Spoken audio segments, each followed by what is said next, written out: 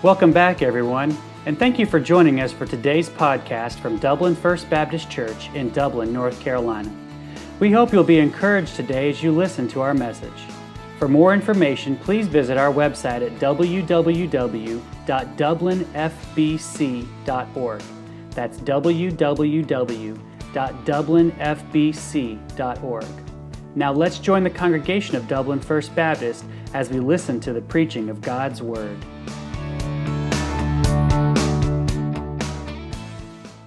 Let's go to Acts chapter 21, and we're going to go through the next section, verses 15 through 26 this evening. And we find Paul and the mission team, they finally make it to the church in Jerusalem. They're welcomed there by the pastor and church leadership. Paul gives a detailed report of everything that has been happening on his 3 missionary journeys. And while there's great celebration over what God is doing among the Gentiles, the Apostle James, that's Jesus' half-brother, the pastor of the church in Jerusalem, he informs Paul of some false, slanderous remarks that have been going around about Paul and what Paul has been teaching. It's not an insignificant situation. The church in Jerusalem's huge, in numbers in the thousands. So there's more than a few people who have been believing and spreading this incorrect information. You know, when I was growing up, my mom used to say some unique phrases, didn't she, Krista? She's kind of known for that. I don't know what you call them, maybe idioms people say in the upper Midwest. I suppose you all have them down here, too. One of those things she'd said all the time was, whether, I don't know, she's surprised or frustrated or maybe thought something was funny, she'd say, "Oh, for Pete's sake." Now, I know a Pete now. But I just thought that was odd and confusing back then because we didn't know anybody named Pete. James asks Paul to do something here in this passage to clearly show that these rumors about him are completely false. Paul doesn't have to do it, what James is requesting, but we learn that Paul does it. He lays down his rights. He lays down his preferences to do what James asks him to do, all for the gospel's sake. All for the gospel's sake. Let's read in Acts chapter 21. We're going to begin in verse 15. Let me get over there. And then we will go through verse 26. Acts 21, beginning in verse 15. It says, "And after those days we took up our carriages, and we went to Jerusalem. And there went with us also certain of the disciples of Caesarea, and brought with them one Nason of Cyprus, an old disciple with whom we should lodge. And when we were come to Jerusalem, the brethren received us gladly. And the day following, Paul went in with us unto James, and all the elders were present. And when he had saluted them, he declared particularly what things God had wrought among the Gentiles by his ministry. And when they heard it, they glorified the Lord, and said unto him, Thou seest, brother, how many thousands of Jews there are which believe, and they are all zealous of the law. And they are informed of thee, that thou teachest all the Jews which are among the Gentiles to forsake Moses, saying that they ought not to circumcise their children, neither to walk after the customs. What is it, therefore? The multitude must needs come together, for they will hear that thou art come. Do therefore this, that we say to thee. We have 4 men which have a vow on them. Take them, and purify thyself with them, and be at charges with them, that they may shave their heads, and all may know that those things whereof they were informed concerning thee are nothing, but that thou thyself also walkest orderly and keepest the law. As touching the Gentiles which believe, we have written and concluded that they observe no such thing, save only that they keep themselves from things offered to idols, and from blood, and from strangled, and from fornication. Then Paul took them in, and the next day, purifying himself with them, he entered into the temple to signify the accomplishment of the days of purification, until then an offering should be offered for every one of them. Let's pray. God, we come to your word tonight, and we've got a great example here in Paul's life of him making the gospel primary, preeminent, willing to lay down his rights, his opinions, his preferences. God, also that there would be no obstacle in his ministry to people, no obstacle to his sharing the gospel. In doing so, he's just following Jesus, who did the very same thing, sacrificed his preferences, his rights, made himself of no reputation, made himself in the form of a man, and was obedient even to the death of the cross. And Lord, I pray that through understanding and applying your word tonight, we would follow Jesus, we would follow Paul by making sure the gospel's preeminent, that we would do anything we need to do for the gospel's sake. We ask in Jesus' name, amen. So in verses 15 to 20, we learn of the arrival of Paul at Jerusalem. Verse 15 tells us that after those days, meaning after Paul and the mission team had spent some time at Philip's house up in Caesarea, after Paul was warned, like we learned last Sunday, after Paul was warned what would happen to him in Jerusalem from the prophet Agabus, it says that they took up their carriages and went to Jerusalem. That's the King James Version way of saying they packed up their luggage and they headed to Jerusalem. And verse 16 lets us know that some of the Christians in Caesarea, they accompanied them as they made their way to the church in Jerusalem. It's about 65 miles from Caesarea from Philip's house in Caesarea to Jerusalem. So, definitely a 2-day journey, even if they had horses, if that's what carriages is intending there. And so it seems that they stopped at the home of a guy named Nason, who was originally from Cyprus.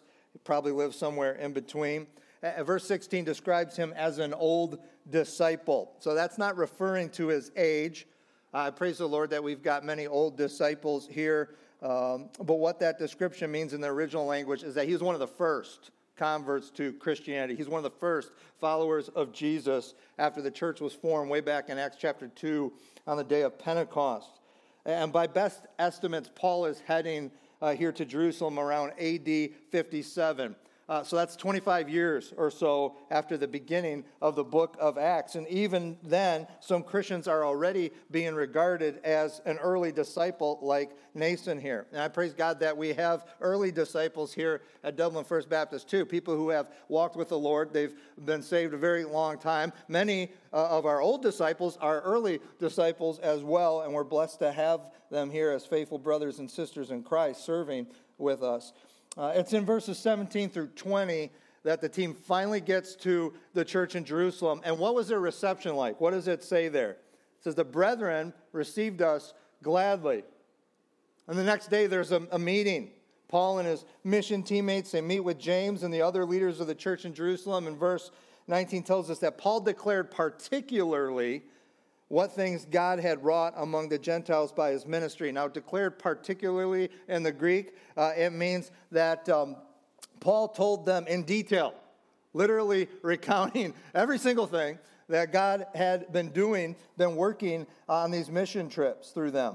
And if you look at verse 20, you'll see the response of the church leaders in Jerusalem to what Paul says in this report. It says they glorified the Lord, praising God for what he had done through this mission team that they in some way partnered with. I mean, they were sent out of Antioch, but this is definitely a partnering church.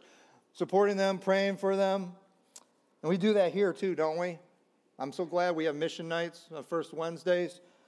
Keep our heart for where the heart of Jesus Christ is. And to celebrate those things. Teddy's on a mission trip right now. With Center Road and some other Bladen Baptist Association churches out to West Virginia doing backyard Bible clubs and ministering there in Mallory. We might not all be able to go all the time, but we can all be active in mission efforts, can't we? By praying, by encouraging, by funding. We can all be celebrating what God does through the mission efforts here. Giving God thanks for what he's doing through all of us together as we make the name of Jesus treasured here, there, and everywhere. Now, in verse 20, the celebration quickly turns to concern in the rest of verse 20. James communicates to Paul how many thousands of Jews there are in this church which believe. So this is a big church congregation. It's the first church. And James tells them that they have a reputation for being zealous for the law. I don't know if you sense a change in tone here, but there definitely is one. And I don't want you to immediately jump to a wrong or negative mindset regarding that last statement in verse 20. There's nothing wrong. There's absolutely everything right with being zealous of the law. We're living in a day and age where even in the church, among professing Christians, there are a few people who are zealous, who are passionate, who are excited about God's word and about living in obedience to it. And that's all that's being described here. They're not viewing the law as a means of salvation, that's clear. Not even some legalistic view that, oh, we're more right with God than you are because of what we do or what we don't do. But please understand this, and Paul makes this clear in Romans chapter 9, you and I being saved by God's grace alone, through faith alone, in Jesus Christ alone, that does not make the law, it does not make obeying God's word negligible, it makes it doable. Because we're saved, we can do what God says. We've been saved, yes, from the penalty of sin. We have a home in heaven. We're not headed where we were headed. But we've also been saved from the power of sin in our lives. In a way where we couldn't before we came to Jesus Christ, we have the capability to say no to sin and yes to God. Our salvation, God's grace, does not make the law, obeying God's word, negligible. It makes it doable. And James goes on, beginning in verse 21, then, to describe this attack against Paul. He informs that a prevalent rumor, it's been circulating about Paul and what he's been doing, what he's been teaching on mission. Look at it there in verse 21. It says, they are informed of thee. A good part of this congregation is informed of thee that you teach all the Jews, which are among the Gentiles, first of all, to forsake Moses, saying that they ought not to circumcise their children, neither to walk after their customs. Now, it doesn't say here where this false report began, like with whom, but we can deduce that easy enough. There's no misunderstanding here. This is a straight-out lie. Where do lies come from? Yeah, the father of lies. That's what Scripture tells us. And it doesn't really matter where it started. The issue here is it had spread. It had spread to a sizable portion of the congregation in Jerusalem. And we know this is a blatantly false attack against Paul and his ministry. Let's dissect this accusation that we have in verse 21. We've been steadily studying the book of Acts for months now on Sunday mornings. Had Paul ever taught anywhere on his 3 mission trips that the Jewish people who live in any of the cities where Paul planted churches, had he ever taught them that they should forsake the law of Moses? No. Had he ever taught them that they did not have to obey God's word? Of course not. Unless you count him preaching the gospel that clearly declares that salvation is by God's grace alone, through faith alone, in Jesus Christ alone. And that the law, or our obedience to God's commands, completely insufficient to save us from our sins. But the law of Moses never taught that it could. It never taught that it was supposed to. Let's go to the second accusation we have there in verse 21. Had Paul ever taught anywhere that Jewish people must not circumcise their sons? Of course not. Yeah, unless you count, for instance, Paul's epistle to the Galatians, one of the books that had already been written at this time period, where Paul taught that circumcision is completely insufficient to save us from our sins. Doesn't matter if you are, doesn't matter if you aren't. It bears absolutely no weight on whether or not you are saved, regardless of your ethnic heritage. That's what Paul taught, because that's what Scripture teaches. Paul never said you can't circumcise your sons if you're Jewish or if you're Gentile, for that matter. But he did say that it's inconsequential in regard to your salvation.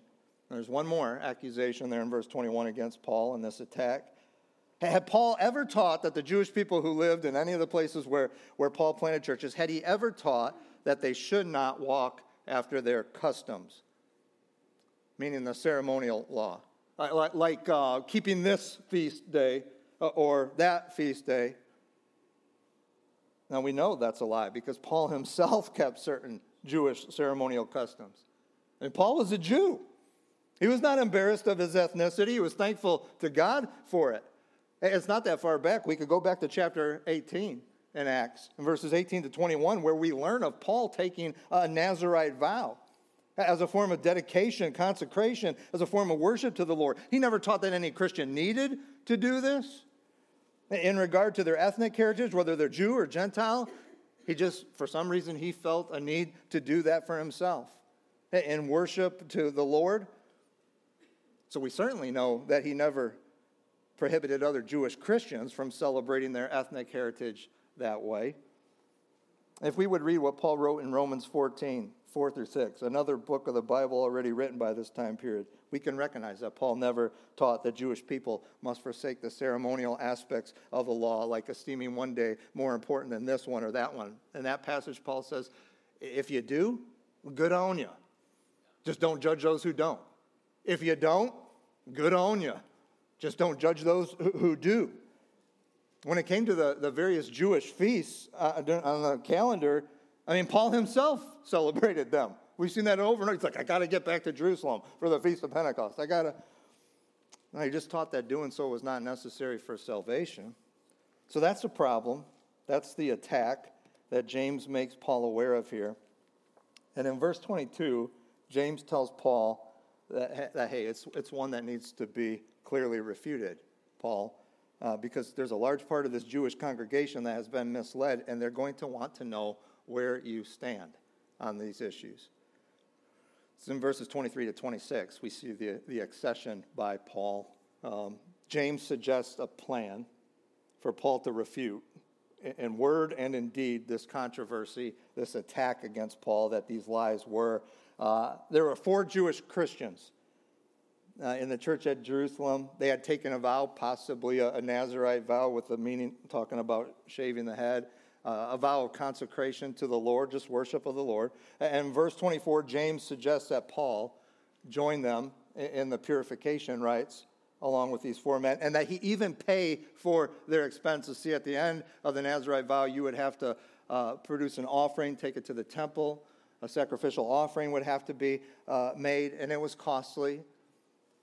And that's where we get and the King James says, be at charges with them. Now, that would be a pretty clear statement, wouldn't it? In word and deed, of any support for Jewish Christians who felt they needed to retain, they needed to celebrate the ceremonial part of the law as worship, as a celebration of God's goodness to them. Now, does Paul have to do this? No, he doesn't have to. Paul could have just responded by saying, James, this whole thing is ridiculous. You know it as well as I do. James isn't saying he believes any of this. Paul could have just said, man, I've never taught that. Tell these people to prove one single instance where I have. Paul could have simply just disregarded it. He could have said, you're just a bunch of legalists. I've given my report. I'll see you. God bless you. Paul could have said that. Or Paul could have harped on and on about how our identity is in Jesus Christ now, and that they're all forgetting that. But Paul doesn't do any of that, does he? He doesn't. Instead, we witness the accession by Paul. Accession means something added. Paul adds something here. He's not adding anything to the gospel. He's just adding something for him to do in order to clear up the slander against his reputation and his ministry. He's just adding something for himself to do for the sake of the gospel, so that there'd be no obstacle to his ministry with these Christians. It's an addition that's really a subtraction when you think about it. Paul's willing to lay down his rights. He's not compromising on doctrine here. He's not capitulating on fundamental, essential truth. That would be wrong. He's just sacrificing his own time, money in this situation. He's willing to do whatever it takes for the sake of the gospel among these ethnically Jewish Christians. James makes it clear in verse 25 that what he's suggesting, it does not apply to any Gentile Christians who might be involved. The Jerusalem Council's position, their statement of faith that they decided on way earlier in the book of Acts, it has not changed here. But they asked Paul to do this, and we find out in verse 26 that Paul agrees. He says, I'll do it. Verse 26 says that Paul took the men, and the next day, purifying himself with them, he entered the temple until that an offering should be offered for every one of them. Now, there's a sticky point for a lot of theologians. They get upset about what Paul did here because of the sacrificial offering thing mentioned. By what went on here, they think Paul did compromise on the final and perfect sacrifice that Jesus Christ was and is. But we need to remember that not every offering in the Jewish sacrificial system, not every one was an offering of atonement, right? There were other kinds. There were offerings of thanksgiving. There are free will offerings. There are offerings of dedication. That would be the kind that would be given at the completion of a Nazirite vow, probably what's happening here. As we wrap this up, I want you to go one other place. Can you turn with me to 1 Corinthians chapter 9? And we're going to look at a few verses there, because we've got a testimony from Paul, another epistle that was probably written by this time period.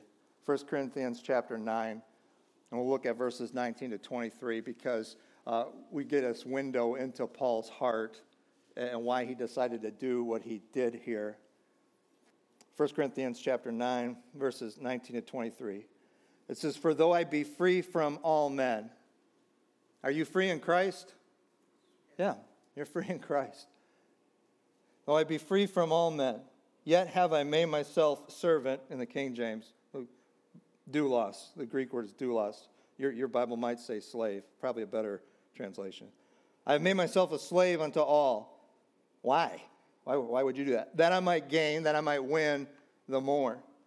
Unto the Jews I became as a Jew, that I might gain, that I might win the Jews to Jesus Christ. To them that are under the law, as under the law, that I might gain them that are under the law." Verse 21, "To them that are without law, as without law, being not without law to God, but under law to Christ." There's that. Salvation doesn't make the law negligible, it makes it doable. I'm still under the law to Jesus Christ. I now have the ability to obey God's commands. "That I might gain them that are without law." Verse 22, "To the weak became I as weak, so that I might gain the weak, that I might win them to Christ. I made all things to all men, that I might by all means save some." Why does he do it? What does verse 23 say? "I do it for the gospel's sake, that I might be partaker thereof with you. I do it for the gospel's sake." Well, that's some flexibility, isn't it? I mean, try to put yourself in that situation. Would you be willing to do what he's describing here in all those different ways? I mean, that's a love of Jesus level of sacrifice. A willingness to add things to our life.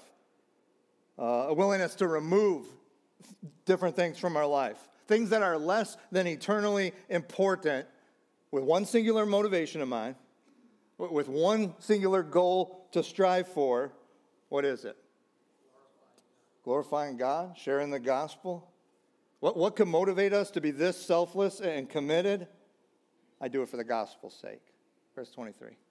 The gospel is the most important thing to Paul. "That I might be partaker thereof with you, for the sake of the gospel." Now, if I were to ask you if the gospel was important to you, I'm talking to a Wednesday night crowd, I know what your answer is going to be. Of course it is. I mean, it is the most important thing to me. It's how I'm saved, right? It's my confident assurance that I have new life in Christ right now, and I'm going to have eternal life with the Lord forever in eternity. So I know what your answer would be, but let me put it this way.